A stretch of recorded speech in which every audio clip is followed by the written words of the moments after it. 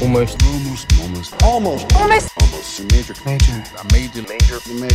Major. Holy fucking shit, this is major!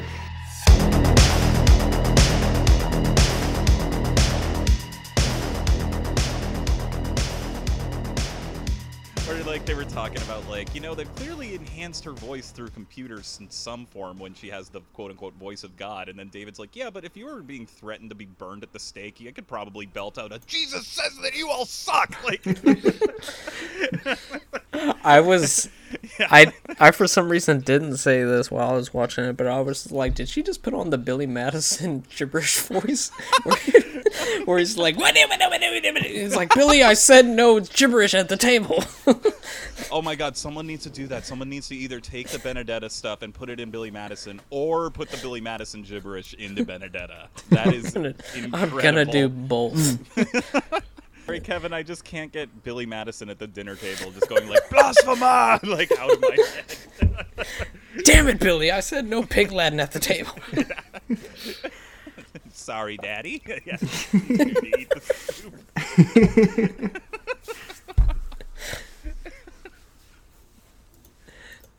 I would like Benedetta more if it gave me more Billy Madison vibes. At one point, Benedetta just spraying a kid in the face with a water hose. What are you doing? Stop it! I mean, it'd be a guaranteed like for me because they'd be saying my name a bunch. Doyle rules. No, I'm just imagining when she has those visions of Jesus and she runs towards him, but it's the giant penguin from Billy Madison, and she's like, "I'm coming, Lord!" And, like, the penguin's just running away. I see what's going on here. So sorry to interrupt. Proceed. He called the shit poo.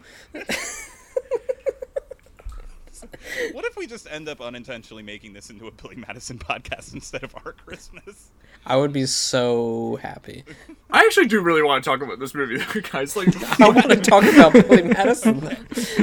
Oh my god. So Hey, have you noticed that Billy isn't around here anymore? Yeah, I think he's going to, like, school. Oh, yeah. Who would Turn steal this- 30 bagged lunches, and it just cuts to Norm McDonald's and the bus driver just... I'll turn this bus around and put it into your fancy school trip. my math tutor used to quote the "that's correct" bit a bunch to me. When we'd be doing like math questions, be like, "That's correct," you know. Yeah, that's good. That is correct. So this is... I haven't seen that in Hold so on. many years. One more and I swear to God I'll let it go. Fucking Steve Buscemi in that movie, that's his second best performance right there. Thank God I called lipstick. that guy. Yeah, with a hunting rifle. Yeah. Just a little wave he gives.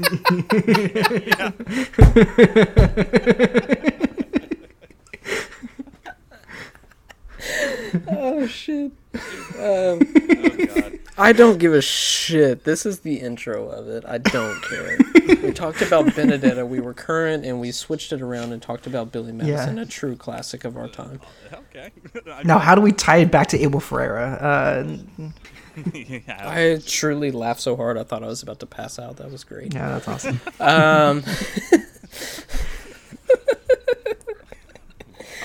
I haven't seen that in so many years. I should watch that again.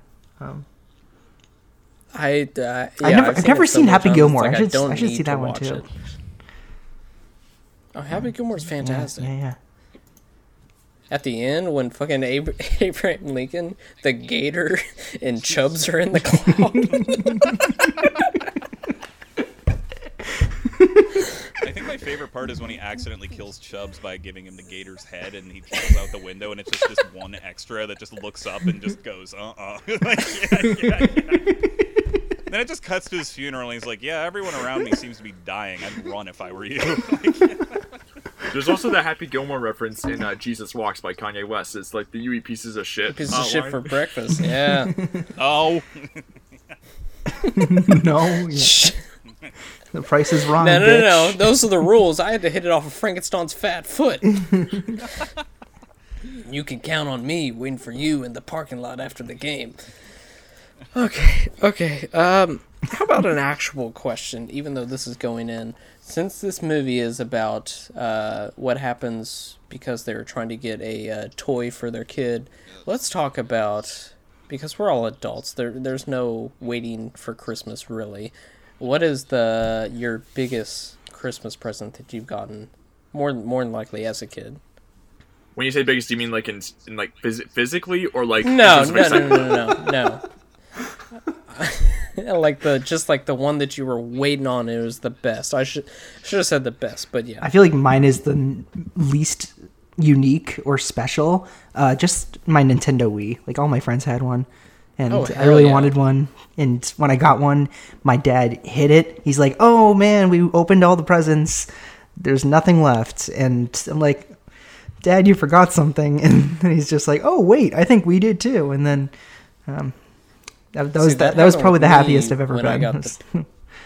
See, that happened with me, but it was the PS2. We opened up all the presents, and then the PS2 came out, and they were just like, "And we rented all these games. Go!" And I was like, "What? Oh my god!" How old are you? Well, that was the PS2, so 2001, 2002, so I was probably about 9 or 10. So wait, 2001, did they also give you a DVD copy of Our Xmas?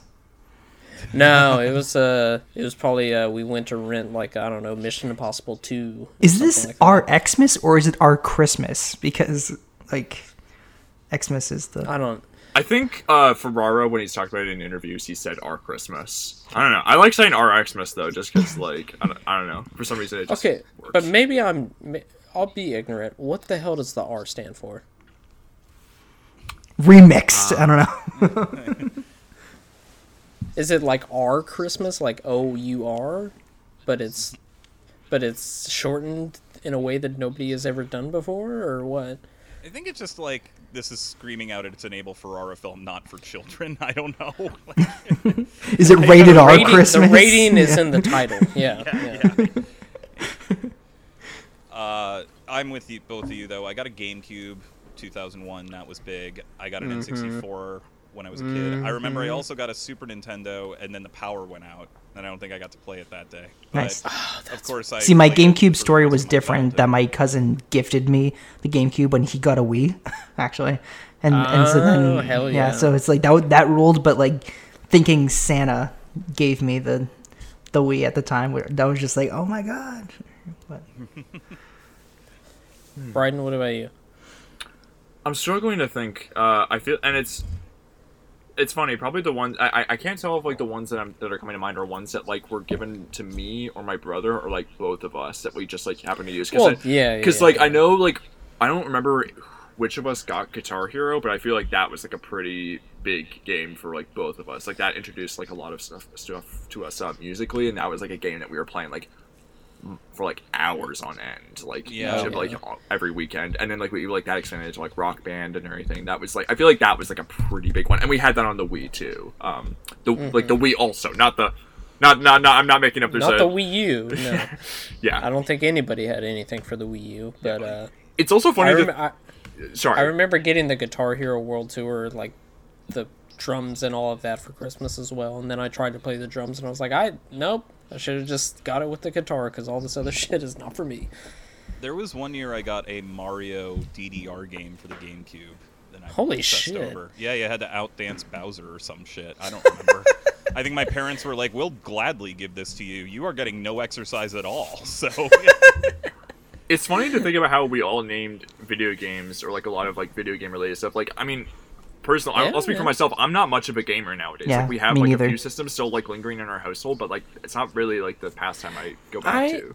I am, but it's not a constant. It's always like, I just recently got, it was me and my girlfriend's like Christmas present for both of us was the Xbox Series S, and for like a month straight, that's like all I wanted to do. And then now I haven't touched it in like a month.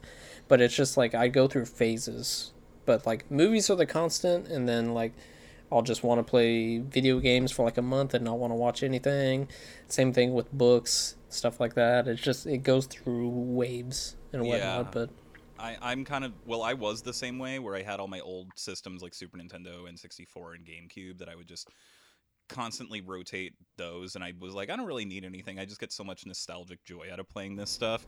But then during the pandemic, I got a Switch Lite and just got sucked in all over again. Especially Breath of the Wild, which is an open world game where I'm like, well, this makes me feel like I'm sort of going outside, like, because it wasn't allowed to go anywhere. So, Yeah. you know, just I'm mostly, now, of course, I'm mostly using my PlayStation for like streaming, and for DVDs and Blu-rays.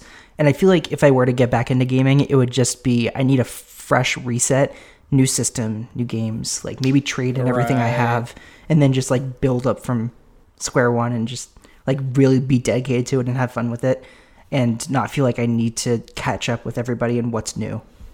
So all of these are better than a party girl or whatever doll that they are fighting tooth and nail to get. Yeah, none of these were a riff on Jingle All the Way. No. I mean, if you think about it, this is. I actually did see someone I follow on Letterboxd put this in their diary, and their review was, "Oh, it's Ferrara's Jingle All the Way," and it kind of is. I think I saw something similar. Who was that wrote it? Michael Clausen. He's a co-host of Drink in the Movies podcast, which is a good show. Okay, but imagine Sinbad in this movie and Ice-T and Jingle All the Way. Imagine Lilo Brancato. Yeah. Brancato in Jingle All the Way and Arnold Schwarzenegger in this movie, though. Who directed Jingle All the Way again? I said I don't have any more drugs or money. What do you want? I'm not a pervert. I just don't want a Turbo Man doll. I also couldn't help but think about like Lisa versus Malibu Stacy, the episode of The Simpsons, where they're like, it's Malibu Stacy with a new hat. And I'm just kind of like, that's how everyone's reacting to this fucking doll. Yeah, and Smithers is the most excited, yes. Yeah, I want it. Me. Yeah. Also has one of my favorite guest turns from Kathleen Turner, who plays the person who made Malibu Malibu Stacy? Yeah, that's good stuff. Come on, we have to do something. Not now, I'm too drunk. Welcome to Almost Major, a podcast where we talk about the many major studios and the films they released. We are still in our Artisan miniseries, and we continue today with our Xmas from 2001. My name is Kevin Tudor. With me again is Charlie Nash. Hello. And Bryden Doyle. Hello. And unfortunately, we still don't have Clay Williams this week, but we have exiting through the 2010s, Jack Draper. How are you? I was the understudy. Glad to be so. Yeah, good to be with you guys again. This is all of our carrier pigeons just never made it to Clay. Yeah. They just never made it all the way across. Across the country. It was extra to pay for cross country. We're recording this live in New York, actually, to celebrate our Xmas. Yeah, in a car, about to pay somebody $500 for a party girl doll. Hopefully, everything goes right. Hopefully, there's no shenanigans that are going on with this drug dealer with a heart of gold. Hopefully, Ice-T doesn't show up and lecture me for 30 minutes. But well, like I was saying, we were talking about our Xmas from 2001. This is. Why didn't I put down... God, I'm such an idiot. It was written and directed by Abel Ferrara, right? But it's also co-written by somebody else. Ferrara co-wrote it with somebody else, yeah. It is... Let me check. It is co-written by... Are you talking about Cassandra De Jesus? That is... Scott Padro was... Scott Pardo co-wrote the screenplay, and yes, as Bryden just mentioned, it was based on a story by Cassandra De Jesus. Yeah, like... Ferrara's kind of cryptic when he's talking about it in interviews, but there's like a few interviews I found where he talks about how I think this was based on like a story like of an actual like husband wife like drug dealing like couple and everything, and like she was the one who like was given a lot of like the intel on like the story, like consulting almost with the story, and that's why I think it's like based on her story credits that she gets. I should like go. It goes without saying, I guess. Like, but that's like Cassandra De Jesus is an alias. It's because like don't want to give your name when you're in that activity, I guess. Right. Okay, so this premiered at Cannes in 2001, the Chicago International Film Festival, October 5th, 2001. It was eventually released in limited release in the U.S. November 8th, 2002. Like limited, like it went to one theater.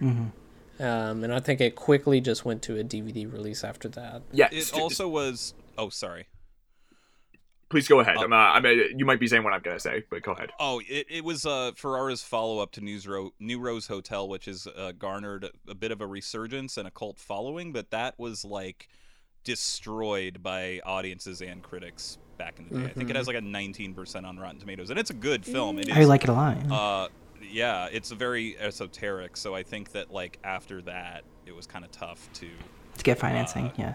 And yeah, since like the financing troubles have been ever present throughout Ferrara's career, since this, even so much as going out of the country to in Italy, I believe. Also, yes, and this is easily one of the most restrained and straightforward Ferrara films I've seen. And I consider myself a pretty big fan. I've seen like I want to say 9 of his movies, but I think I'm par with you. Yeah.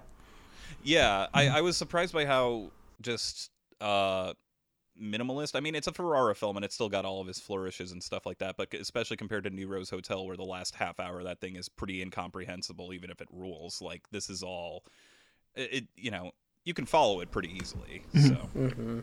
Yeah, there's an interview, the interview I was going to talk about, it's an interview with Cinema Gotham in 2002, and this is so long ago that Ferrara is still living in New York, because he's now since moved to Italy, where he says, I think that's where like it's easier to get funding for his movies. But he talks about how it plays the can, and it seems like things are going pretty well, and it's Studio Canal that's going to be releasing the company, the French production company. They put up like a full page ad. It says, but then he says, from that moment on, that company had gone into total turmoil. Studio Canal's parent company, Vivendi Universal, came close to bankruptcy. There's no company. There's nobody there. You can't get anybody on the phone. They're being sold. There's nothing to say, except as long as we finish the film, I'm satisfied. If it happens, great.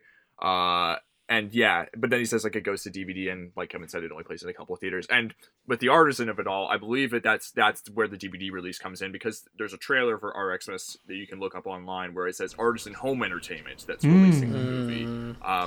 Whereas if you watch the movie on iTunes, it does have just the Studio Canal logo that comes out. I can't remember, has Artisan Home Entertainment come up on the pod at all yet?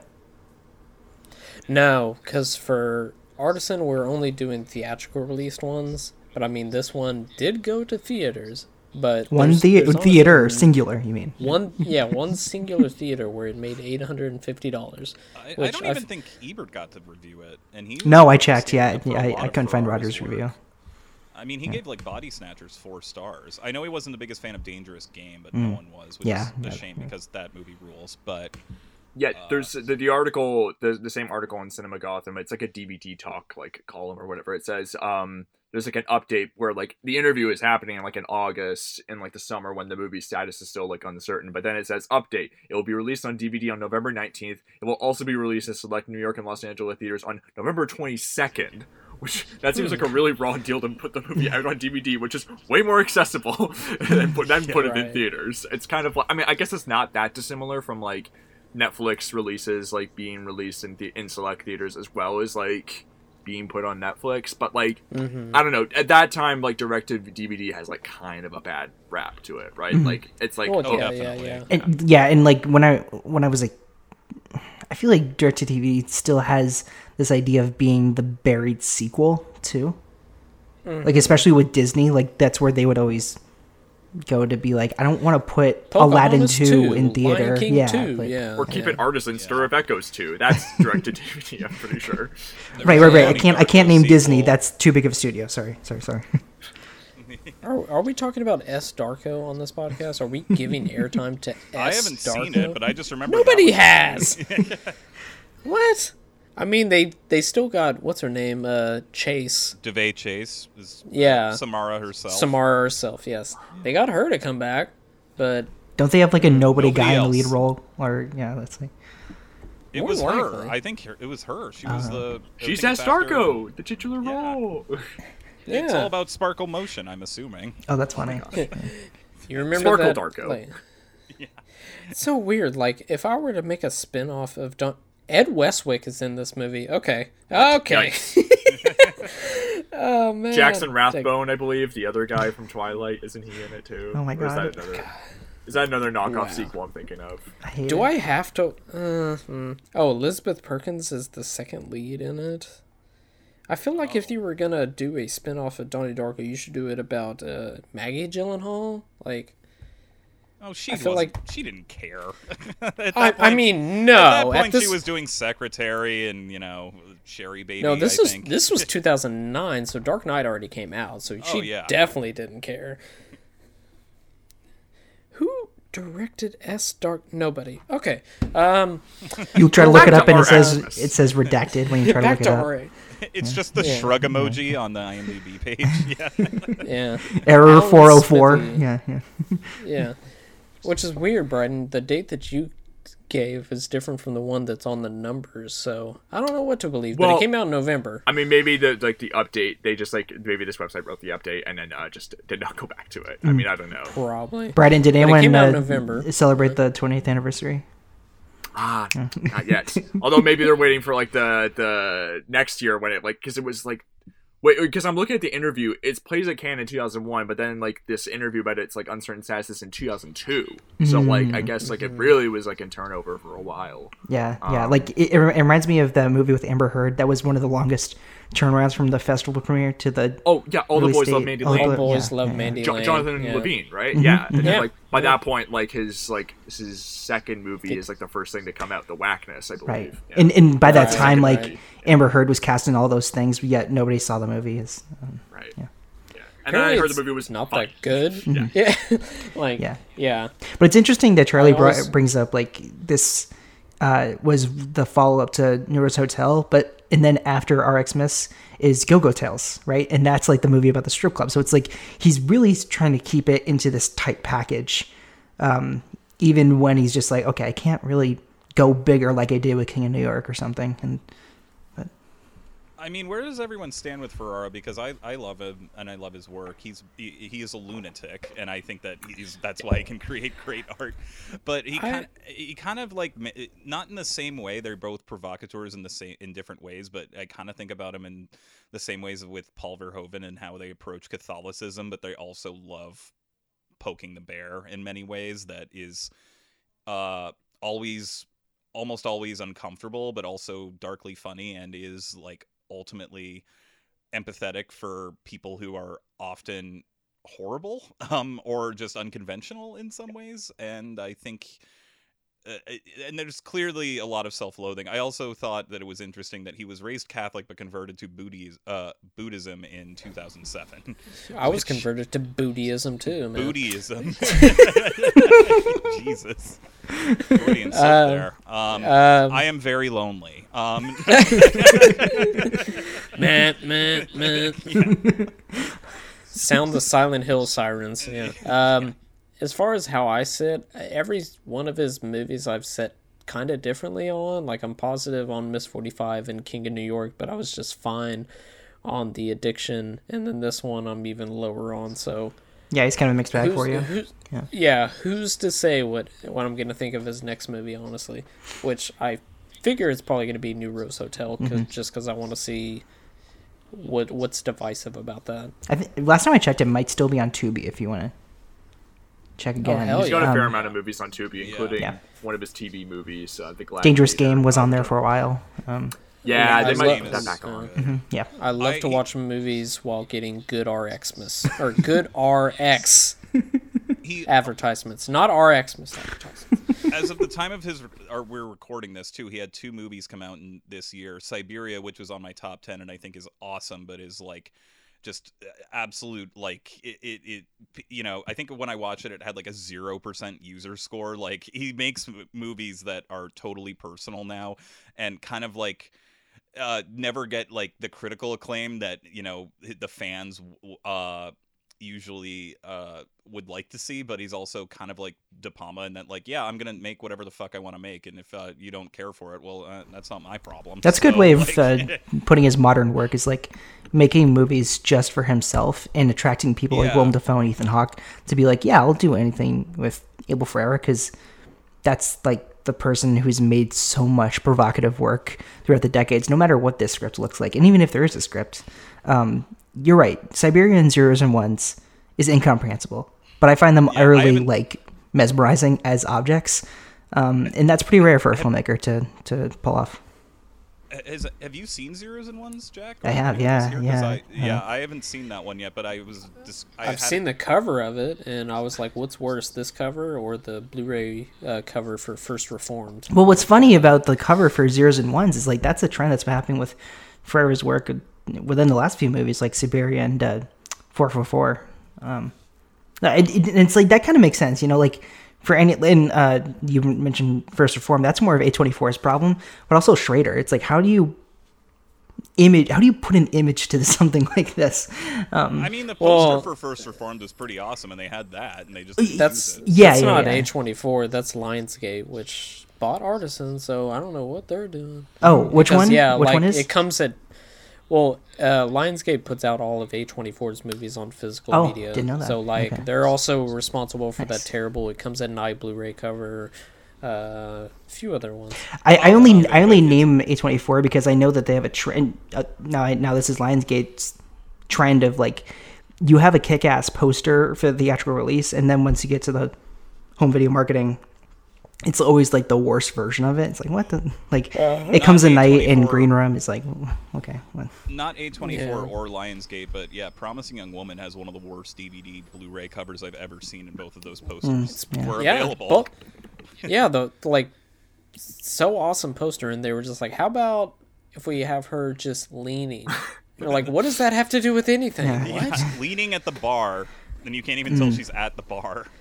It's terrible.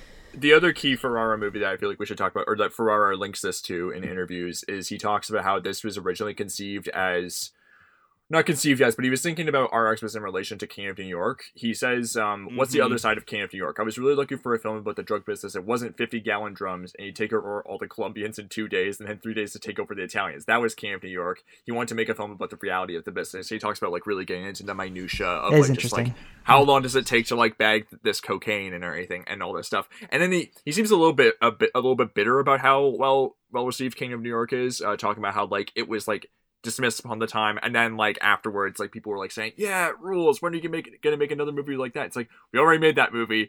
I'm not gonna make it again. And you guys were showing up for the first time. Yeah, I mean, it's also an interesting comparison in that King of New York is about Christopher Walken getting out of prison and being like, "I want to give back to the people," and when it's fine, unless it comes to his form of power being threatened, especially by people of color, and then he's like, "No, I'm gonna totally wipe you out if you fuck with me." And here it's kind of the same thing where, this wealthy woman who's married to a Dominican drug dealer and is very racist, and they don't really appreciate how much they have in terms of wealth and privilege and just security within, how much security she has with being white, although she does not have a lot of security being a woman, and then like how it impacts their whole trade impacts everyone who's lower class below them. Mm-hmm. So yeah, one of my favorite shots from the movie is like the two of them, and they're in the living room, and they're just having this quiet moment with each other, thinking about all the decisions they've made,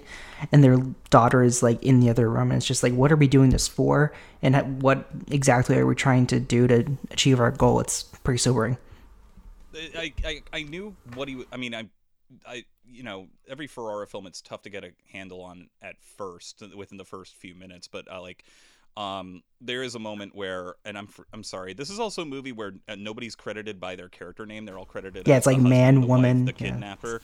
But I'm sorry, Drea de Matteo. I hope I'm pronouncing her name correctly. Drea DiMatteo, I think is how the trailer pronounces DiMatteo? it. Yeah. Okay. No, it's Adriana from The Sopranos. Yeah. Who is very, very good. I mean, there's a moment too where she says that N-word is, stealing from us, and he's doping up. And then her husband says, well, he wasn't an N-word when he was providing us money. And I'm like, okay, this is what, this is like a central theme that's going on here. Like, this is what's just the fact that, they aren't racist unless, they can be, there's a problem, and then they can lump them into a certain stereotype. Mm-hmm. Or at least like she's never given an excuse to become a some sort of racist entity, and it's just like she's willing to work with them unless it benefits herself. unless it benefits herself, and then of course if there's a problem she can obviously weaponize race for her own benefit. But also, like, it's a movie about like the biggest problem they have is they just like don't have enough money to buy a doll, and then it becomes much more than that. And it really is like, it's very cynical towards capitalism. It's very cynical towards the whole the way that drugs impact communities based on race and just addiction in general, like like in corruption. I mean, there's all sorts of stuff. I feel like I'm not being very coherent here. I'm just making words. No, Yeah. you're fine. No, that makes sense. Yeah. Also, just like a quick correction, I just double checked, and Go-Go Tales wasn't the follow up. It was actually Mary. It was the Jesus movie. Oh, was that his Virgin Mary film? Yeah, Juliette Binoche and Matthew Modine. Yeah, my bad. Wow. It's just another happy Christmas. It's just another happy family. Okay. But this family is different. This family's business is about to turn bad.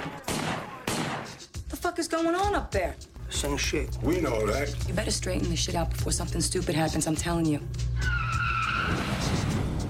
You know that piece of shit Dominican fuck you call a husband carries a $5 wallet? The fuck are you? Who the fuck am I? I'm the guy that's got your husband. I don't know what he wants. I need some real fucking money. Don't fucking play with me, bitch. You are gonna go get me the money, okay? You're gonna get all the dope, you're gonna pack all that shit up, and you're gonna bring it to me. Simple as that. A mí sígueme. Y el dinero, ¿dónde está el dinero? She doesn't even have a fucking dime for her fucking son. All that goddamn money we sent down there. You got a beautiful daughter. You love her father? Yeah, she fucking loves her father, all right? God, she probably loves him more than she loves me. She's daddy's little girl. I love you so much. Wow, this is the best Christmas ever because I got And this film is starring hold on, I got this. I'm not extremely white, please. Drea Di Matteo. Yes, okay. As the wife, of course, Adriana on Sopranos. Lilia Brancato as the husband. He was also on The Sopranos for a few episodes. Victor Argo as Louis, previously on Ghost Dog. And, of course, the man, the myth, the legend, Mr. Ice-T as the kidnapper.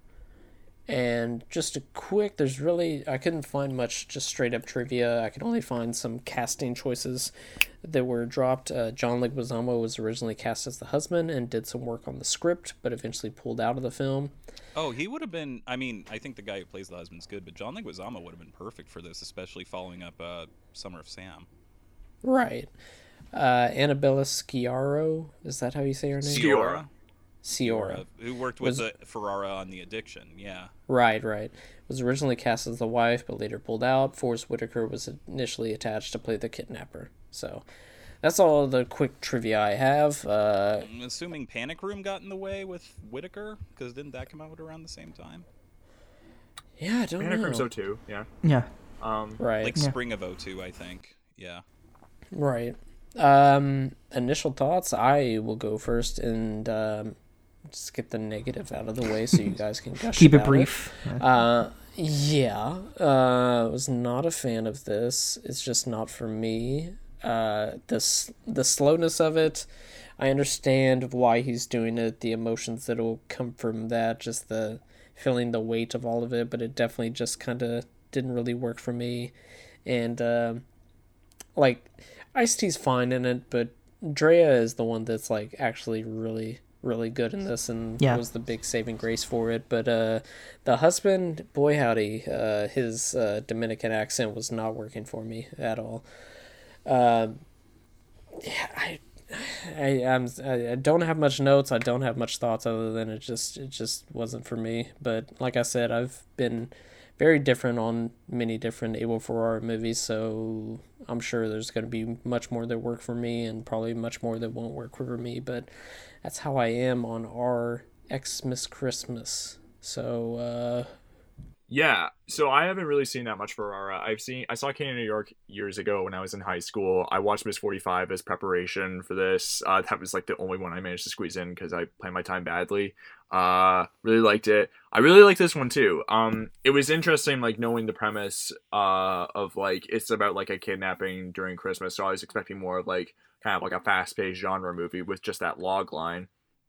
But then, like, very quickly, I mean, it's funny, the kidnapping doesn't even really happen until, like, maybe, like, what, 30, 40 minutes into this very short movie? Yeah, like halfway through the runtime. Yeah, but so, like, I kind of liked just, like, all, like, the drawn-out process stuff. Like, I really do love, like, process stuff, like, showing, like, this is, like, the mundane details of the business, and also how, like, and how casually, I think, like, they reveal their lifestyle and everything. Like, it shows them just, like, going to their kids' Christmas concerts and spending their time and establishing, I mean, without excusing these characters' prejudices and their criminal behavior, the movie does, like, paint them as, like, very like irrefutably human and everything. Like, with, like, they have friends, they have family that they care about, and, like, there is, like, kind of, like, it's really interesting how, like, there's all the shots of, like, the family throughout the movie, because, like, it builds, like, sort of, like, a sense of history and sense of camaraderie, even, like, amidst, like, all the business stuff. Like, I love the scene when they're packing all the drugs and everything. Like, you can hear Drea DiMatteo in the background going, like, oh man, like he was trying to get the doll and everything, but then, like, there were these fucking moms who were, like, fighting over it and everything. Like, that's just, like, going on. It's, like, business as usual, but also, like, yeah, they have other things that they need to deal with. And when stuff is getting really tense, it's interesting how, like, it's just sort of uncommented upon, or not uncommented upon, but, like, but, like, just sort of casually established it. Like, the family is, like, even though it's, like, there's separate lives between the family and the business, the family is also aware of it, because when Drea DiMatteo is on the phone getting all stressed out, they cut to the grandmothers and the aunts and whatnot, like, getting up on the couch, and, like, the kids, like, sleeping in the room and everything. There is something very touching in that, like, how they're, like, trying and failing to shield their kid and the rest of their family from this life that is increasingly getting harder to maintain. And, like, you know, they're, you know, like, we were talking about how, like, they're unaware of, like, the privilege that they have, I guess, or, like, or, like, how they use other people to maintain their privilege. And also they're not aware of how futile it is, because the movie ends with, like, them in, like, a very uncertain place where it's, like, they're gonna go, where he's thinking, well, maybe I'll get out of this, but then, like, his friend, like, says, you know, get back to business, and then the title card comes over, like, this moment of him, like, singing. It's, like, really happy and joyous, but then, like, it's all gonna come crashing down within, like, a very short period of time. And it's, I don't know, the movie is able to, like, it doesn't ask you to, like, view these characters as good and everything, but it does ask you to view them as human and, like, as people and everything. And I found that very interesting. I don't know, I just found kind of, like, the slow melancholy of it, and, like, the mundane emotional details of, like, their everyday lives, like, very, very absorbing in its own way. I'll maybe try to be a little bit more detailed as we go on in the conversation, but I quite liked this one a lot. I really want to see more of Ferrara's work as we go on. And connecting this with King of New York is interesting, considering how stripped down with style this is. And, like, King of New York is kinetic in its and style. people getting, like, shot and, like, blasted, like, 50 feet in the air or whatever, like, having, like, shooting out of, like, sunroofs and everything. I honestly was kind of expecting that with this movie, and it's, like, there's maybe, like, one gunshot, and it's, like, that's really it, and it's and you see a gun more than it's fired, I think. That's true. That's more about posturing. And I think when, like, the guns do happen and everything, I mean, that's, like, what I like about the slowness of, like, the first act, where it is, like, just kind of like them, like, going to shopping for the doll, and then, like, it's a hard cut to, like, Lilo Brancato suddenly, like, just being thrown out of a moving van or whatever. And it's like, oh, like, it's, like, it is intentionally jarring. It kind of, like, upsets the rhythm of the movie and also of their lives, too, which I thought was interesting. I'll stop. Jack, I would like to know what you like about this movie, because you came on for this movie. I'm curious. I've become more familiar with Ferrara. I've seen 12 movies, and I don't think I'm as I don't think I have a strong relationship like if some of our other friends do. But I get what he's going after. A lot of I mean, including this, a lot of his work focuses on drugs and the effects that it can have on one's psyche and how it reflects others' relationships with that person and if they want to change or not. With this, it's not so much like the consumption of drugs, but it's just like the commodification and how it's affecting one family, and it's so insular. And this one's really, really good. You know, it's made after a string of like very small stories, coming off a string of 90s hits that were like moderately to well received. I think this one's like really cool as like a debriefing after the 90s. But yeah. And it's it has the feeling of sort of like what The Wire was trying to convey a little bit. I did think of The Wire quite a bit watching this, actually. Yeah. Yeah, I pretty much laid my cards on the table saying that I'm a Ferrara fan. This might not be like one of my favorites of his, but I also think like most of his movies, watching it a second time, it'll probably hit me even harder. Agree with pretty much everything Bryden and Jack have said, and yeah, I do think it is interesting just how I mentioned it earlier, but how restrained it was. I was expecting. Maybe it's also because I've been recently watching what he's. I mean, Siberia is just unhinged. Like just scene to scene. Like, what am I looking at now? So it is kind of interesting to watch one of his older movies, even if it came out right after New Rose Hotel, and be like, oh, there's just like it's pretty straightforward in terms of what it's saying, and in terms of the plot, in terms of like how it's not small scale because it's about a kidnapping, but it is kind of like. Yeah, they're all freaking out, but it is kind of played out as matter of fact, like this is part of the job or part of the business that they have entailed. And I think there is something. I was rewatching clips of it to prepare for the pod today, and just like they do have family, and they do have a lot in terms of wealth and upper class status and stuff like that, but like most Ferrara films, these characters are so fucking lonely. Like, I'm not even saying that the couple doesn't even love each other, but like there's just scenes of like the husband in church just by himself with all of the religious imagery behind him, which is exactly everything they're avoiding about Christmas to begin with. And the wife explaining to Ice-T that was just like, look, we met when we were younger, and then we met again, and we fell in love and got married. But like, there's not really like, but then like the scene towards the end where he was like, did Ice-T touch you? Because I mean, if I was in his position, I would have touched you. Like, and it's just kind of like, ooh, like it's all such superficial. Like their forms of happiness are so. It's all just for show. There's not really any like genuine warmth to their lifestyle if they aren't financially secure in some way, and they aren't able to please their daughter, who is a child, who, don't get me wrong, like getting a kid what they want for Christmas is important when they're children, but like the ways that they go out of their depths to buy a doll for like, I don't know, $1,500 I think at one point, or $2,500 at one point is just insane. At one point I was like, is that like a doll made of coke, like in Traffic? Like, are they just gonna put the doll in like water and just snort the shit out of it? No, not really. But it's I do think also, can we just mention that doll is fucking hideous? Like, yeah, so scary. And it's so funny too. I looked in my notes that the debate is like the price that I think is pitched is $2,500, and then there's like talk about like, do you want it in a box or a boxless doll and everything? Because there's one of the dolls. It's like she's like, well, what about that one on the shelf and it doesn't have a box or whatever? And they're arguing. It's like, oh my gosh, like it's very. I thought that was funny, just the detail. I mean, it looks like a 50-year-old version of Avril Lavigne though. Like it's like.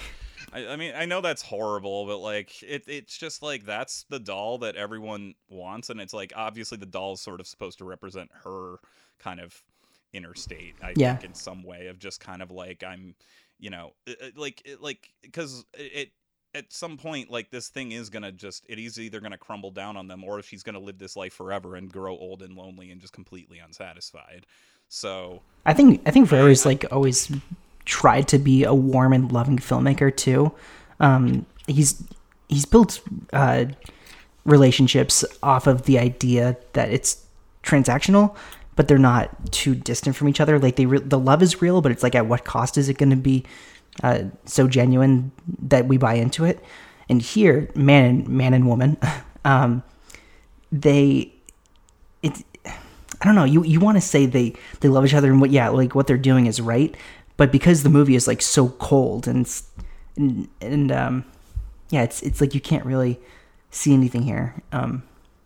He always makes big asks for you to have some sort of sympathy for people who are really committing toxic behavior. I mean, especially something like Bad Lieutenant. I mean, like 20 minutes into Bad Lieutenant, Harvey Keitel makes two teenage girls basically like he basically assaults them, and like in order to get them out of a parking ticket. And yet by the end of that thing, I am very moved by his own inner demons, even though I don't think the movie's ever like, it's not like Ferrara makes movies where like, Keitel's character in that movie is like, I'm sorry for all the heroin and sexual assault I was committing. That was wrong. Like, Yeah. it always makes there's always a sense of self-loathing within his characters, and I think within Ferrara himself, where he wrestles with a lot of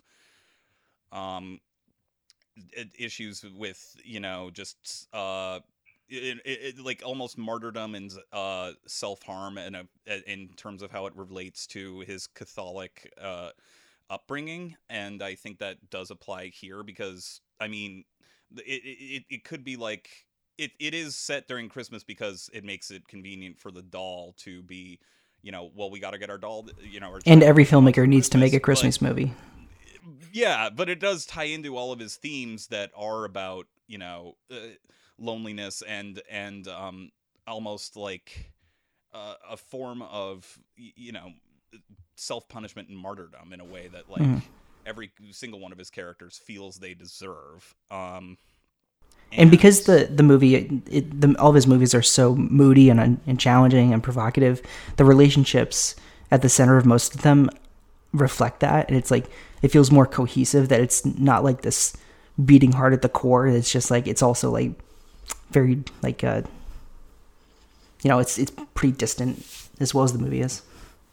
It always takes you until like the end of his movies to see like what is truly going on within the mindset of his characters, and I think that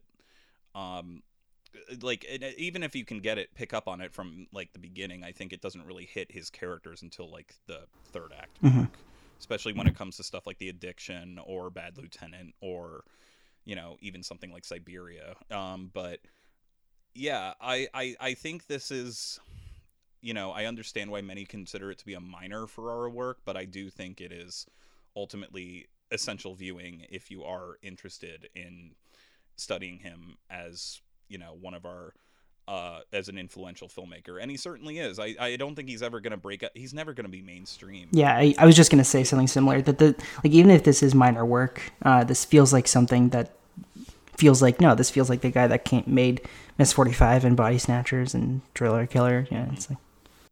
Well, there's not much plot or to go through, really, like beats by beats, honestly, unless I'm completely wrong. But I mean, honestly, you could. It's not the plot; it's the how everything is told and whatnot. It's not a very scene by scene type of basis, kind of like when we were talking about Ghost Dog, honestly, but a little bit less than that. But I mean, I can pretty much just give the log line, and that would be like summing up the movie. Besides giving the ending, which is hold on, I had it right here. It's a few days before Christmas, and a Latin American couple living in New York City are preparing and packaging their heroin for street distribution. While the wife has her qualms about the ethics of drug dealing, both she and her husband know there's plenty of money to be made. The couple discovers one of their low-level dealers may be talking to the police, but they soon have a bigger problem to deal with when the husband is kidnapped and held for a huge ransom. Yeah. I mean, do we want to talk about? We've all been there. Yeah. Just ordinary Christmas. Yeah. Do we want to talk about scenes that like stuck out to us like throughout the movie? Because I mean, like Kevin said, like not necessarily a plot heavy movie, but I feel like there's like a lot of scenes that like stick out as like memorable. I don't know. Yeah. I think anything with Ice-T and Drea Tomato is pretty good. Yeah. I would like to start this off not talking about scenes that stood out to me, but the plot keywords on IMDb for this movie. It's just very. What are plot keywords? I don't know this. It's just there's 170 for this movie, which is just like That's crime, more than I would have drugs, stuff like that. Oh, so it's like tags a little bit, like on Letterboxd. Yeah, like tags. Like, I just love like drug movies and crime movies, guys.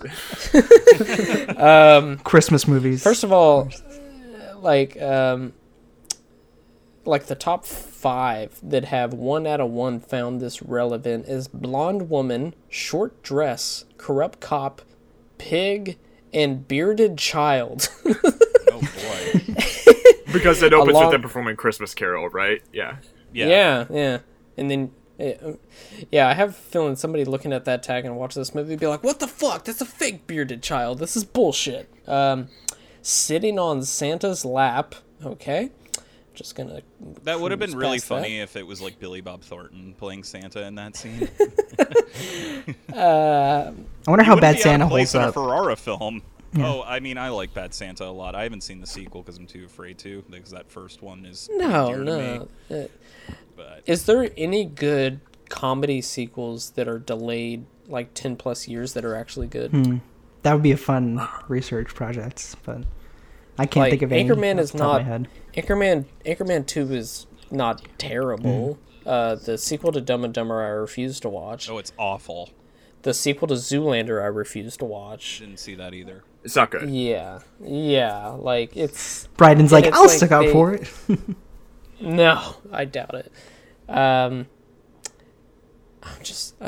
There's some backwards baseball cap. Who is searching for movies with those dolls sitting at a table, pointing a gun at someone? Can I mention that one scene that stood out to me was the Ice-T's first scene, because his first line is pretty epic, which is the wife just gets the doll, pays like $2,500 for the doll. She falls asleep in the car, and then you get this scene where it's clear the husband's been kidnapped. They put him on the ground. They have like an automatic weapon that they fire a few warning shots into, and it hard cuts to Ice-T slamming her husband's ID onto the window, and Ice-T says, "You know that piece of shit Dominican fuck you call a husband carries a $5 wallet?" And she's immediately like, "Where did you get that?" And I was just kind of like, it just gave me a laugh. And like, I mean, Ice-T's really going for it. Ice-T particularly hates, he and his group particularly hate Dominican people, which that is not subtle at all, nor do I mind that it is. Those scenes, once everything did kick into gear, stood out for me. I mean, yeah, moments like when they are like you said, Bryden, when they are packing coke, and one side character, it's almost like in the background, one person's like, "How are you doing?" And she's like, "Oh, I'm exhausted. The Christmas play, going toy shopping, like everything."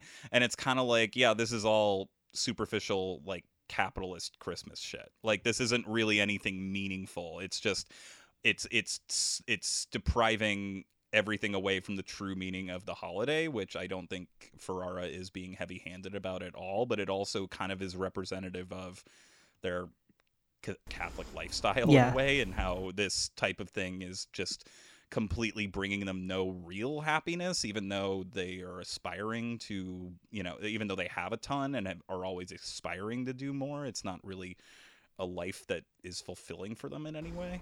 That's true. Like, looking at this as a Christmas movie, it's always interesting to see an tour make one, and they interject what they always come back to with their themes and how those apply to a certain individual looking at Christmas, and like what you can take away from it, what you put into it, and like what the holiday means to you. Because like there's this universal idea about what Christmas means. There's a religious idea of it, but also like a personal one. So but. Even the scene where she buys the doll, it's them fighting for like a while. Like, "Oh, come on, you said this amount of money." And he's like, "Hey, you're just lucky I have it, okay? $2,500 for the doll."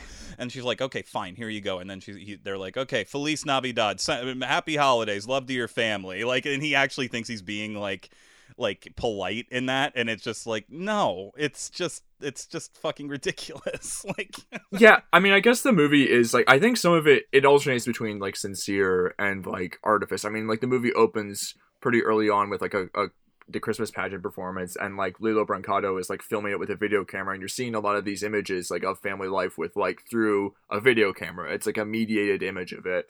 And then like when he's like, but then like I love how casually they reveal like that they're dealers and everything, when it's like them like driving to the city, and then like it's like dissolving into them like entering the apartment, and then like it's just like they're like spraying it. I'm thinking, okay, like you could just think it's like spring cleaning, but then it's like, no, they're spraying down the table so they can like cut coke on it. And then like and with the artifice too, it's like they're handing out packages with like festive gift wrapping on it to like people who arrive at the door and everything. It's like it's all like a cover for it and everything, but then stamping it, yeah. But then there is like real tenderness, I think, like when they're like giving like the multi-peck smooches to like their kid as they're out the door, and like there's like alternating between like saying tender things to each other in English or Spanish. It's like there are these moments where it is like them genuinely connecting, but this other life keeps, the business of this ugly life keeps like intruding upon them. And it's like dropping their daughter off at Drea's parents so they can bag up coke peacefully, stuff like that. You did bring up too, yeah. On this topic, you did bring up how the daughter would being asleep when everyone's panicking and stuff like that. It did make me think of how whenever Martin Scorsese has horrible scenes of domestic abuse and with characters who have children, that the child is always in the frame somewhere. Whether it's The Irishman, where she's watching Robert De Niro kick the shit out of that guy, or Wolf of Wall Street with Leo and Margot Robbie having fights, Raging Bull, Goodfellas. Goodfellas. The kids are always in the picture, and I think it's really clever how they don't ever use this child's pain or like emotional distress to heighten anything. They're just that they're always there, and like that kid probably has an idea of what's going on, but also like when you're a kid, Christmas is like the happiest time of the year, so it does make sense that they want to make their kid happy. It's just that like they're just they're corrupt, and they are in a business that requires hurting so many people who and putting disenfranchised people like to take big risks in order to make this one little girl happy, and this little girl has no idea that her parents are culpable in all of this chaos. This kind of feels like something that would happen to a real person, and it will forever like heard it from another friend like telling them about a family like going through all this. I mean, it is basically what happened. Wow, you're shitting me. Okay, yeah, wow. Well, like, I mean, it was like a couple that was like doing this, and they just was like, "All right, what's your story?" and everything, and then like she started like relaying it to him. It reminds me of, in that sense. Now that's true. How the Safdies thought of Heaven Knows What. Yes, which is such an underappreciated film. Even though the Safdies have blown up, I still feel like that film hasn't gotten its day in the sun. That one's so good. I think since they've blown up, like people have looked back on that and Daddy Longlegs and Lenny Cook thing. I hope so, at least. Yeah, I would hope so. I said the log line, which is a majority of the movie, and then it has a particular twist where we learned that Ice-T is actually a cop. This is his way of trying to clean up the streets. So what was everybody's read of that, and how it incorporates with the family of like, this guy is not just a low-level guy, he's a cop trying to clean up the streets, like off-duty and whatnot. I mean, it makes his racism make sense, that's for sure. Like, right. And the hypocrisy of it, too. I mean, in the background of, like, one of the scenes where, like, you cut to Lilo Brancato kidnapped, you see one of the cops is, like, snorting coke, like, in the background. So, like, they're just as, like, culpable in all of this. And I'm not like a big expert on like, so the movie like is set like in a period, I guess, like when the mayor of New York is David Dinkins. Is that his name? Right. Yeah. I'm not super familiar with him, but I guess like, I don't know, the implications is that like crime is like kind of out of control and everything. And then Giuliani is the replacement that's announced at the end of the movie. But like, I mean, it's like showing like how cleans it up with racism. Yeah, it's like any solution that the police are having, it's going to be like awful and damaging, like in any way. I mean, and Ferrara talks about how like he's not in support of it. I mean, he says like broken windows are bad, but also like it's like it's not fair when like you're sending a guy like to prison for like multiple years for like a minor offense, and then like a Wall Street guy like steals like millions of dollars and gets a pat on the back. Like he says like that's like there is like there is still inequality even when like these new solutions are coming in with the police and everything. So he's very critical of that, I think, and just like taking down these institutions too. I mean, Charlie, you talk about when he goes to the church. This is something I didn't even pick up on when I watched the movie, but Ferrara talks about in an interview where like when he goes to the church, it's a heroin buy that Brancato is making with the priest. I didn't even like pick up on that, but it's just like showing how like all these things that are meant to be like respected or whatnot are like just like kind of a sham. Whether it's police definitely, or the church or family or whatever. Yeah, and it also does make sense that all of the people I noticed while watching the clip again, like all the people who kidnap the husband are white.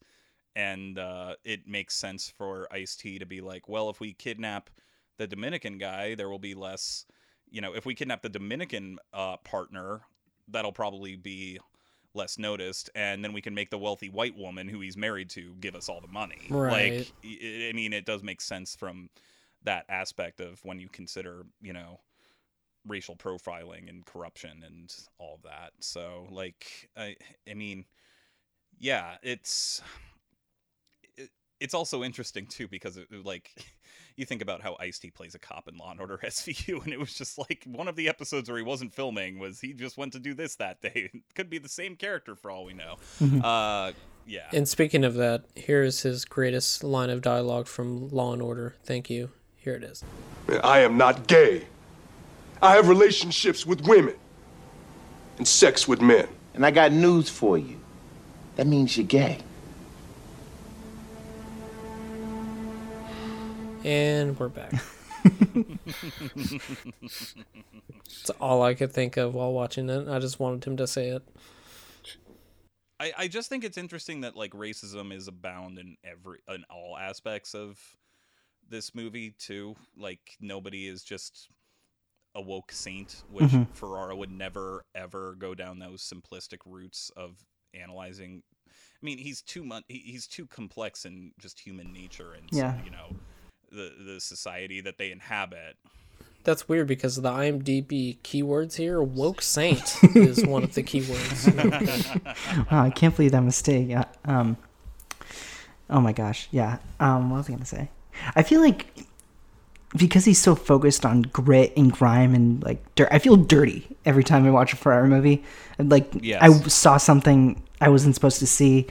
And race and prejudice is another example of that, just as much as crime and violence is. That's just all these things are intertwined. They're intertwined in Ferrara's vision of New York, and there's something kind of beautiful about that. It's just that's just New York. It's not anything to be pushed back on. It's just. I'm seeing here that Kirk Cameron's newest movie is called Woke Saint. Okay, I'm done. I swear to God. Oh my gosh, Kevin. That's his follow-up to Saving Christmas. Okay. Goodness. Yeah, Ferrara is interesting. Like these moments are never. I don't think you can just have one takeaway from like any of the scenes. I mean, the scene that you cited, Charlie, that I found like really interesting in the movie was when like he's talking to his wife post kidnapping. He says like and asks if Ice-T touched her, and like there's like 3 different ways you could read that scene or that line reading where it's he could be asking, and he's really focused on it for a long time too. It's not brushed over.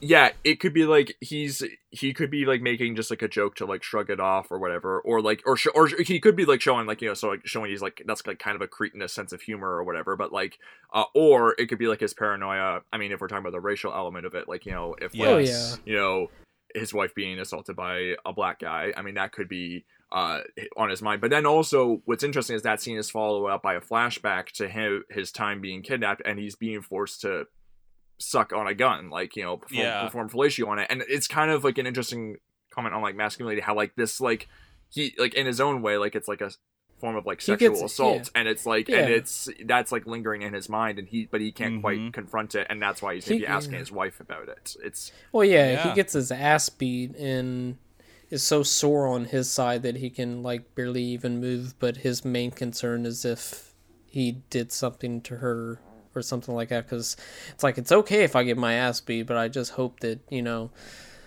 she didn't do anything or anything like that, or it's just like where it's like with the scene with the gun is demasculating him, but he's even after that he's still falling into the traps of being like, oh, I hope you didn't do anything with that guy and whatnot.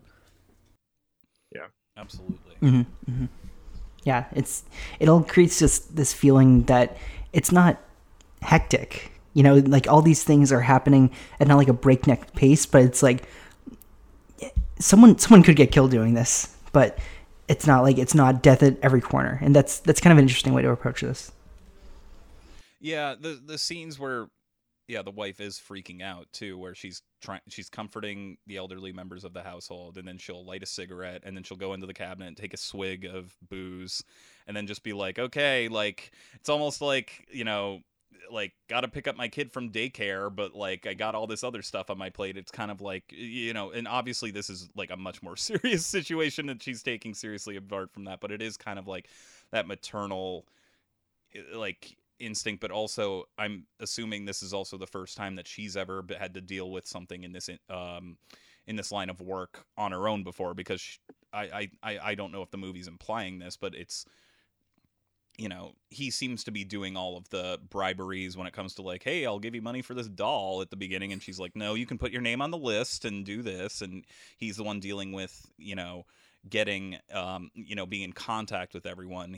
And she's kind of now having to like, deal with this all as matter of fact, what her husband has been doing the entire time. And then, like it is kind of amazing that it didn't end in like just outright bloodshed, that he does come home and then they're like, as I believe it was Bryden that you mentioned this, like, yeah, it's all going to come tumbling down at some point. This wasn't that moment, but we know that this isn't going to last. It's kind of like, I mean, if you ended The Irishman at that scene, that party scene where Anna Paquin's dancing with Al Pacino and they all think they're living on top of the world, and it's like, yeah, the loneliness and the dying alone and all that's around the corner. So yeah, that's the looming presence. Can you imagine if The Irishman just ended with like a whole like scroll of credits like saying this person died, this person died, this person died. It's like it's like 80 minutes before all that. And it's like a solo shot of everybody. It does actually start with characters being introduced and then shows how they died. No, but like if it ended that's true, with that, right? If it just did that. yeah, exactly. Yeah, and to link it back to King of New York once more, Frank White has all this money and privilege and power that like these characters don't. Like they could have like bribed their way to one of the dolls much easier than Mann could.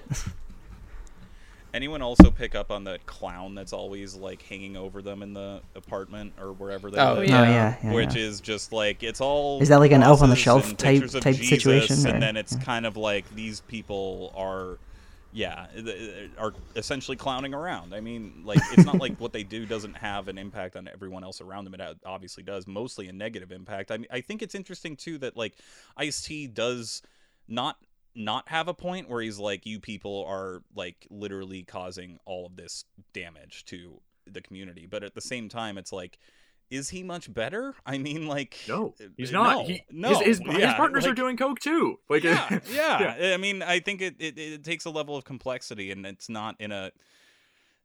Yeah, and this is all confined to 80 minutes. I know, Kevin, you had a problem with the pacing, and yeah, it is. It's pretty. It's paced pretty. I don't know what the right word is. Yeah, because it's not patient. It's just. But it doesn't have a rush. Yeah, it's no rush.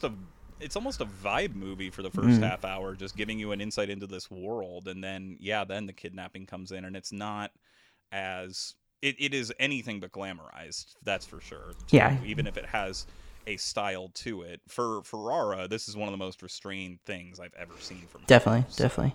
Because like the movie's trying to interrogate like, how do you maintain being a good person if you're only just trying to do this for your kid, and like if you're doing something bad but in return for something good, like does the morality equal out? And obviously that's like kind of a timeless question. So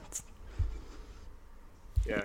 Do you want to talk a little bit about the performances too? I mean, I think I'm not 100% sold on Lilo Brancato's performance in this. I think I think it's like interesting that he's sidelined for most of the movie and everything. So like he maybe doesn't make, it's intentional that he's sidelined for a lot of it, but he is a little reserved, I guess. I guess that's maybe, but then I guess the energy kind of works where it is this guy like kind of like aging up like past the point where it's like, how long can I keep doing this before like I die or like I end up in jail or like, this is sort of like stops being sustainable for me. So I understand why maybe that is like sort of sitting with him. And I think he sells like the ending of the movie where like he sort of like after he's like he finds the body in the trunk and then like he walks and then freezes as like he sort of like contemplates like what his life is going to be from here on out. I don't know. Knowing that John Leguizamo was going to be in it does make me think like, I really could like that. Leguizamo could sell the pathos, absolutely. But also like, I think Leguizamo would work really well with Ferrara too. That seems like their type of energy. Absolutely. Yeah. I didn't pick up never on collabed. I mean, I can't think of anything. But as for people who haven't completed their filmography, might not be the best people. I didn't pick up on the Giuliani thing at the very end credit. Oh, you didn't? What is it? Completely obvious, and it was mentioned. Oh no, I just I mean, no, wait. It's a title card at the end. The title like, card, it scrolls, yeah. It scrolls over him like singing at the party. It says like here I'll find the quote. I think it's he's. It's like a few days later. Yeah. And then to be continued and everything like. But like, was he strict on drugs? Is that the implication? Oh, he enforced stop and frisk, sending people to jail for minor drug offenses, sending people to jail for hopping the turnstile. Like, he cleaned up. Oh, See, like I was like, was there a mention of Giuliani throughout the movie? Is this a young Giuliani? Like, no. It's at the very end of the movie. Okay. Yeah, but it's also fascinating to think about how this came out. Like, I'm assuming after 9/11, where Giuliani was kind of being championed for how he handled it. America's mayor, yeah, like, so it's pretty bold for them to drop that final twist of the knife, at the end. Mm-hmm. So, I mean, obviously, it does relate into it. It's not. I don't think it's jarring. But No. It's also got. It's funny. It has that font. What is that font? It's just like it's the most unglamorized, like, just state of the fact, like, right. font that I think is definitely a choice. I mean, if anything, it kind of gives you an indication that, like, this is a Ferrara film, but I'm not going to be like batshit insane like I have been in the past. So, yeah, restraint's a good word for it. Like, especially after New Rose Hotel, where it's like it's clearly not that big of a budget, but it's still such a moody vibe for 1998, I think. Yeah, 99, I think. Yeah, the last half hour. The late states with him are weird. Fucking. The last half hour of New Rose Hotel, in which it's just remixes of scenes you've seen before. Yeah. Completely disintegrates into just complete. Oh yeah, that one's funky. I like that one a lot. Yeah. Yeah, it's good. I actually need to rewatch it. But yeah. And Drea D'Amadio, I mean, we were talking a little bit more about like how like she's great. She's so good. I mean, like it's a very dynamic performance. Like when she's just on the phone and everything, like pacing around, a lot of touching her face and like narrowing her eyebrows and everything, and just sort of like there is like the movement of her performance is just very anxious, conveying that energy throughout the whole thing, and it's very watchable. Yeah, just, like, I'm really around, like it's just trying to watch the wheels turn in her head. Yeah. It's great how much she has to do. Yeah, The every time she drops some sort of slur is like it stings too, because you can tell it's just projection onto like other people because she can't deal with the amount of potential self-loathing that she has for being in this situation too. I mean, she says pretty much every horrible word in the book in this movie, and it's kind of like, oh, like you are not okay right now. like. But then she is really it's the thing of like these characters are never one thing. Like there's the one scene that I was looking through my notes where she's like talking to the families who are saying, oh yeah, my daughter wants to like go to designer school, and she's like leaning, it's like, oh, she does, that's great. Like the way her voice like raises up in pitch, she is like, I'd like to think that she is sincere in that moment and everything, and there are these connections, or I don't know, it's like the kind of thing where it's like, how sincere are you being and everything? You're conveying it very well or convincingly. It's like it makes it. She's consistently sort of like attentive. Yeah. And it's like the lack of. I don't know if I want to say lack of judgment. I don't think Ferrara likes the presence of crime, but it is like it's the casualness. I think is like almost like it is almost have like kind of a non-judgmental tone almost, or at least not like sort of like the gray area of it. Definitely, make it very basic. We also don't know what their lives were like before this. They could have had to deal really with a ton of shit before they ended up getting all of this, which I kind of love that it's not just a rags to riches drug movie, That would be really interesting. That's like a whole different movie, But I get the idea that they weren't always this well off. And now they're kind of like, like now they have everything they've aspired to get and to achieve, and it's still not enough for. Yeah, one of the things they're talking about at the end of the movie is like whether or not they're going to stay in business. Is one, yes, will their kids stay in private school, but also I don't want to move back in with my mother. I love my mother, or like but like we can't do that again. You do love my mother? Yes. There's that bit. Yeah. Are we all Sopranos fans? I've seen the first season. It's really good. I think maybe we've talked about it before. I've only seen like 8 episodes of the first season. I watched it when I was starting my first semester in college, and then college happened, so I fell off the rock and roll. But it has been on my list for so long, and the episodes I have seen, like I've seen some pivotal episodes of the first season, like College, which is just incredible. So yeah, it's on my list. I'm about halfway through it right now. Oh, cool. Ish. Nice. Yeah. I was just gonna mention, like, Adriana gives Joy DiMaggio so much to do and so much agency and freedom to explore her as this, like, as this woman who's tied into this mob connection, but still has doubts and with a relation to Christopher. And it's like, it's almost like the power dynamic from The Sopranos has shifted into here, where it's like she's now the higher power. I mean, forced into the higher power, but it's like with The Sopranos, that she was always playing second to Christopher, while still, like, having it be most of the time pretty equal with the two of them. And it's really only a temporary shift of power, because once he comes home, she's just in her, housewife spot again. Yeah.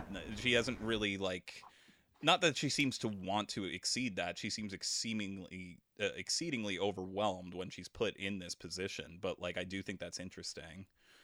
Yeah, I was going to ask, as someone who hasn't caught up with as much of her work on The Sopranos, because I haven't seen as much of it, where has she been, and why hasn't she been in that much? Because even though this was kind of my introduction to her, like, she's pretty fucking great. And one thing I could think of is she was on that Shades of Blue, I think, the Jennifer Lopez Dirty Cop show with Ray Liotta that lasted a few seasons. I think she was on that. She might have been the cop who was, like, investigating. Yeah, that's NBC. That, but right, yeah.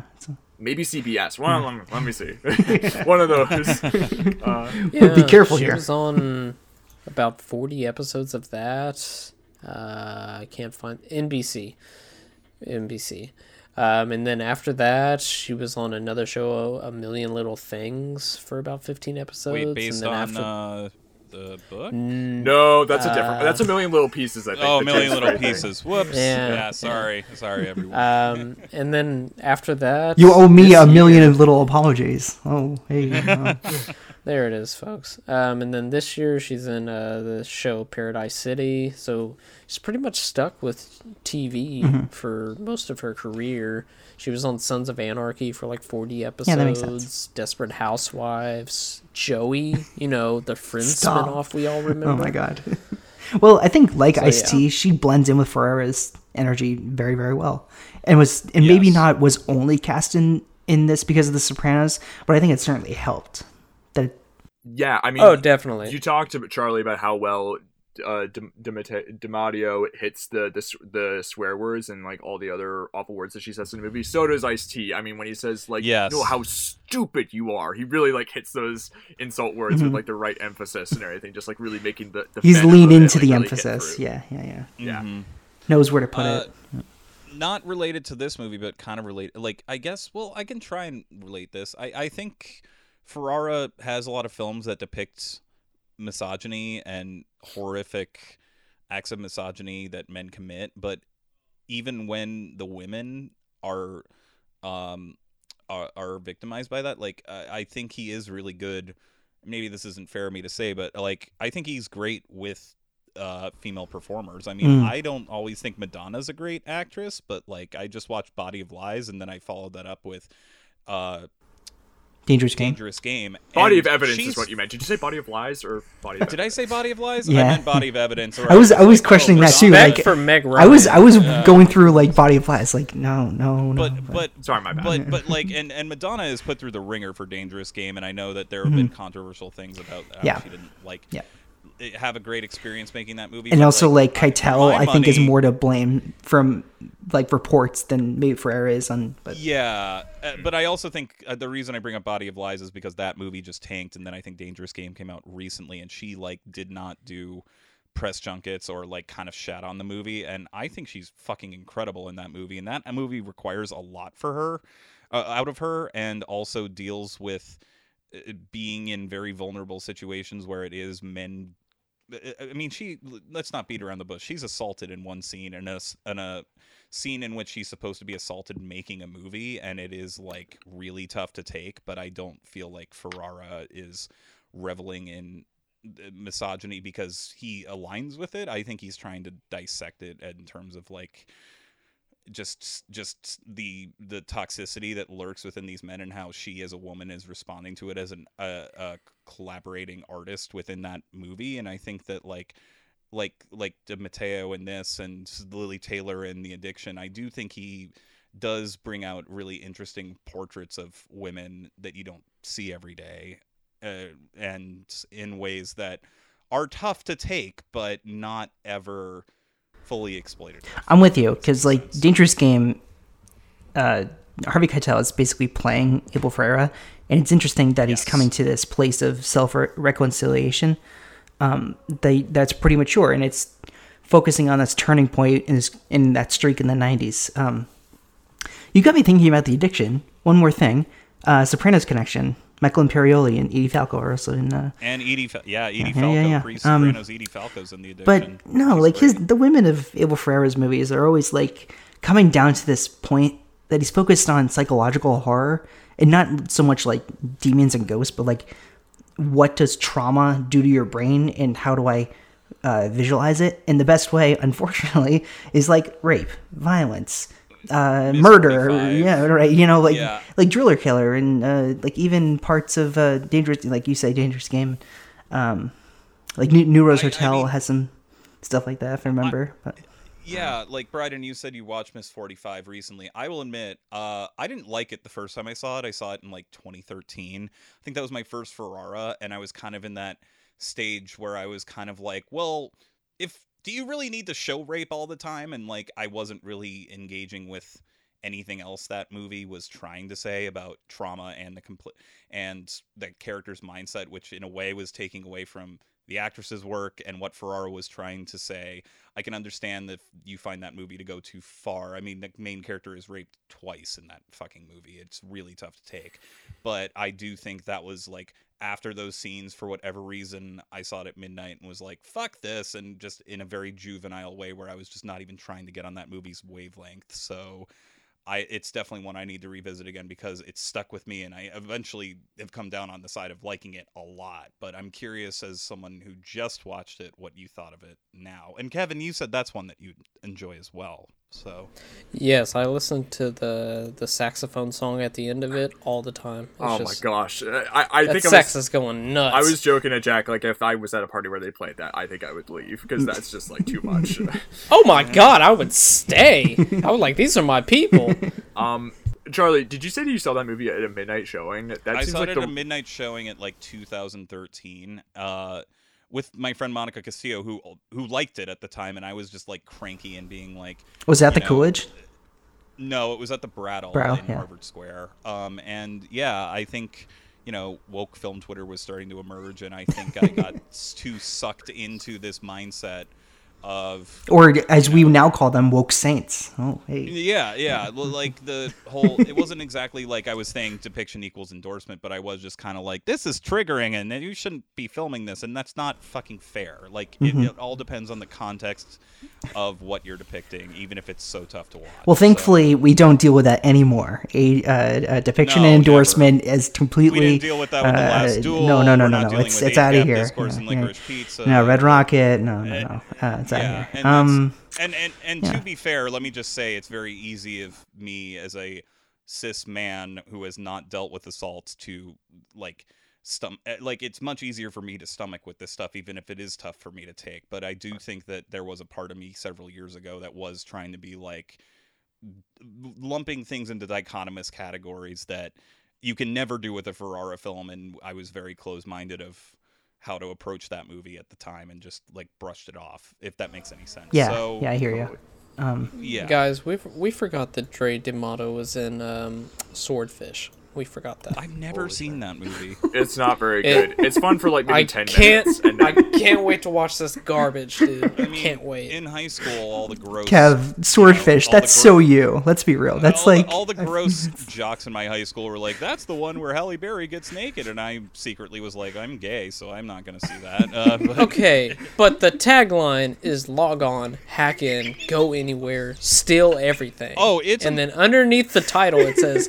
password accepted. Okay. Oh, we knew what we were doing. Okay? I am definitely intrigued to see Swordfish based on what I've heard of it. I just remember that being, unfortunately, the movie that everyone in my generation was like, "Oh, Halle Berry gets naked," and I mean, that movie does a few other things. I mean, like, there's the scene where, like, a woman's, like, death at a bomb is, like, used as, like, a special effects shot where it's like, look how fucking cool this is. Oh, yeah. I die. It's like... Everything else I've heard about the movie since then, I'm like, oh, I fucking need to see this because this sounds unhinged. But Isn't there a scene kind of like the Social Network scene where they're getting them drunk while they're hacking, except it's like, well, hey, this woman's going to blow you, Hugh Jackman. We need to know how you're going to be able to hack if some things like this are happening. I was just about to bring up the Social Network. I mean, we all love the Social Network here, but one line that really sucks whenever you rewatch it. Let the hacking begin. Sorkin, come on, no, I'm not one to pick every nits, but great. Oh my god, really? Like, let the hacking begin. I think it's great, but it's like in that context, like, oh my god. But maybe that guy would say it. I mean, you know what? That's true. That is true. Yeah. Do you think Zuckerberg is a wizard of words? No. Do you think he pops open the thesaurus every once in a while? Does Swordfish have any connections to Fear.com as bringing it back to our last episode? I mean, they're both classics, but I mean, other than that, I don't. They've both been inducted into the AFI Top 100, and like, you know, it's. I don't know if Stephen Dorff has incredible facial hair like John Travolta does in this movie, but yeah. Speaking from ignorance, I haven't seen these two movies. I know like the tells me I need National Library of Congress just like opened up the vault for more movies, and they just went in as well. They put Swordfish, Fear.com.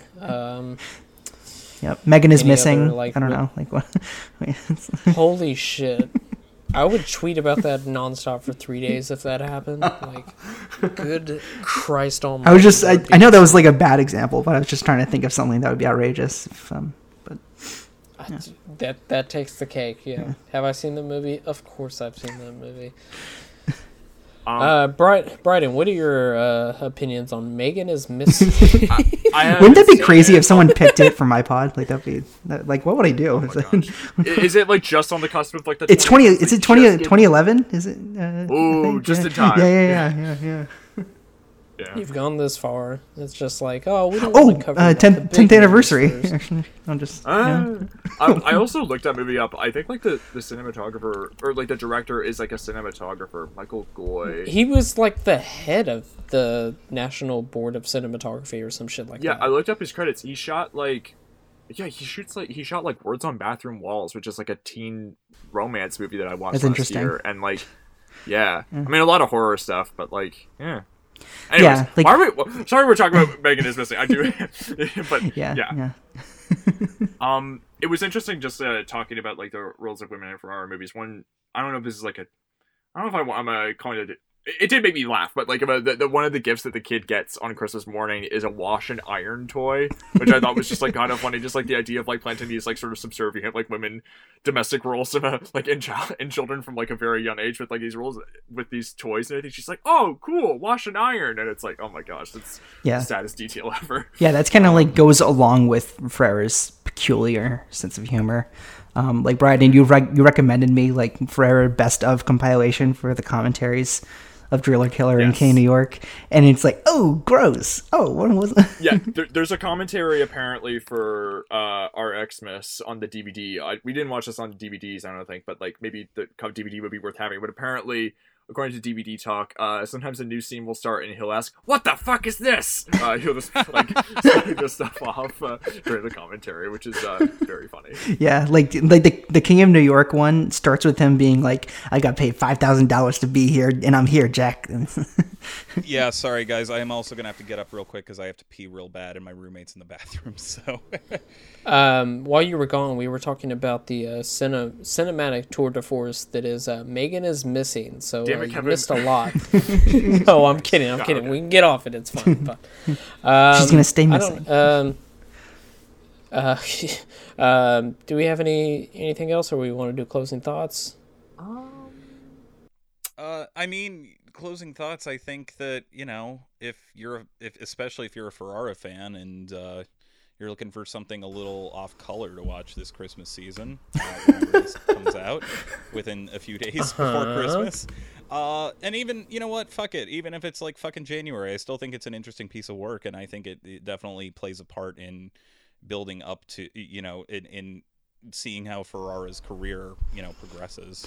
I did piggyback off of like what you're talking about. I mean, I think you were less serious about seeing it in January, but it's like this is kind of like a wintry northeast kind of feel to it. Like everyone's bundled up with like layers, and you can tell there's like a frigid chill in the air. I don't know. Oh, but I've been to New York during Christmas season. It's fucking freezing. Yeah, exactly. But they shot it in the summer. Ferrara said they shot it in the summer. really? How they were just like That's blazing hot the whole time. Like that's what he said. Crazy. I went to New York this past summer, and I've never been more fucking fried in my entire life. Yeah. Which I know that it's 2021, and this was, so 20 years passed, and global warming has certainly taken a huge hit on everything from then. But I can't imagine filming this in the fucking summer. Maybe it helped make them like more anxious and tense in terms of like sweaty and like clammy and stuff like that. But that's that's wild. like Massachusetts and New York are identical weather, so I get it. I mean, we get it, Yeah. Jack, closing thoughts? Really, happy I got to be here for 2 movies from auteurs that I really, really enjoy, and to check out their lesser works.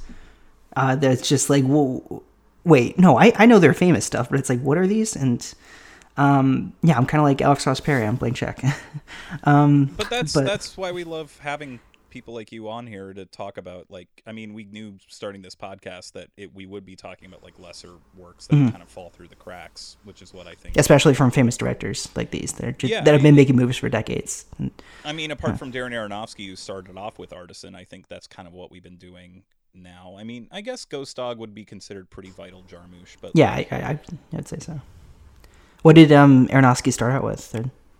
Pi? Requiem for a Dream, Pi, yeah. both Yeah. Artisan. Gotcha. Yeah. How is House of the Dead as far as where does that sit? I mean, is that an underseen Uwe Ball? Does that get the respect it deserves? I think Definitive text. Yes, Okay. yes, Bryden. Must agreed. watch. No, but I think RXMS is still a. I would say, like, if someone's a fan of Ferrara, I would say still check it out.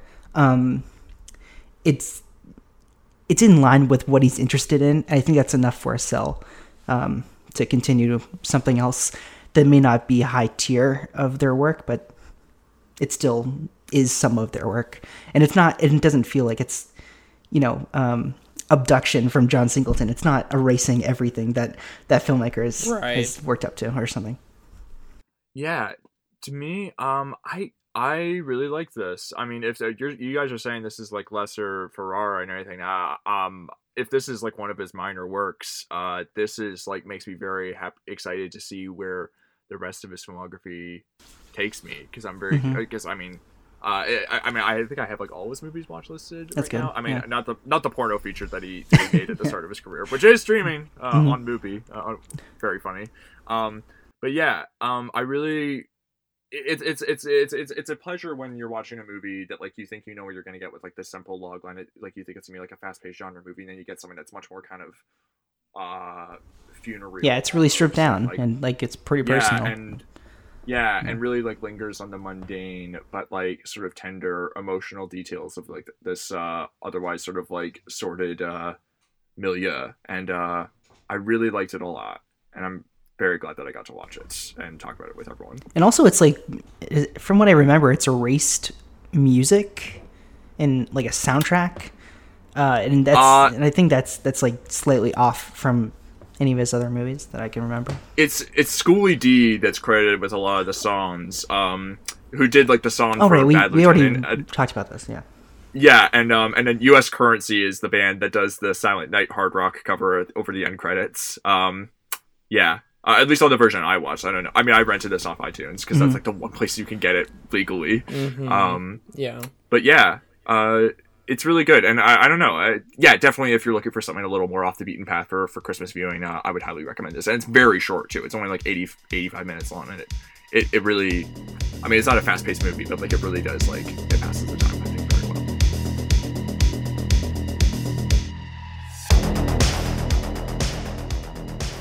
Thank you for listening to this week's episode of Almost Major. Please rate, review, and subscribe to us on iTunes. Please follow the pod on Twitter at Almost Major to keep up to date with what movies we will be covering in the future. Myself, I can be found on Twitter and Letterboxd at KevBonesy. Bryden can be found on Twitter at Bryden Doyle and on Letterboxd at JDoyle. Charlie can be found on Twitter and Letterboxd at CTNash91. Once again, thank you for listening.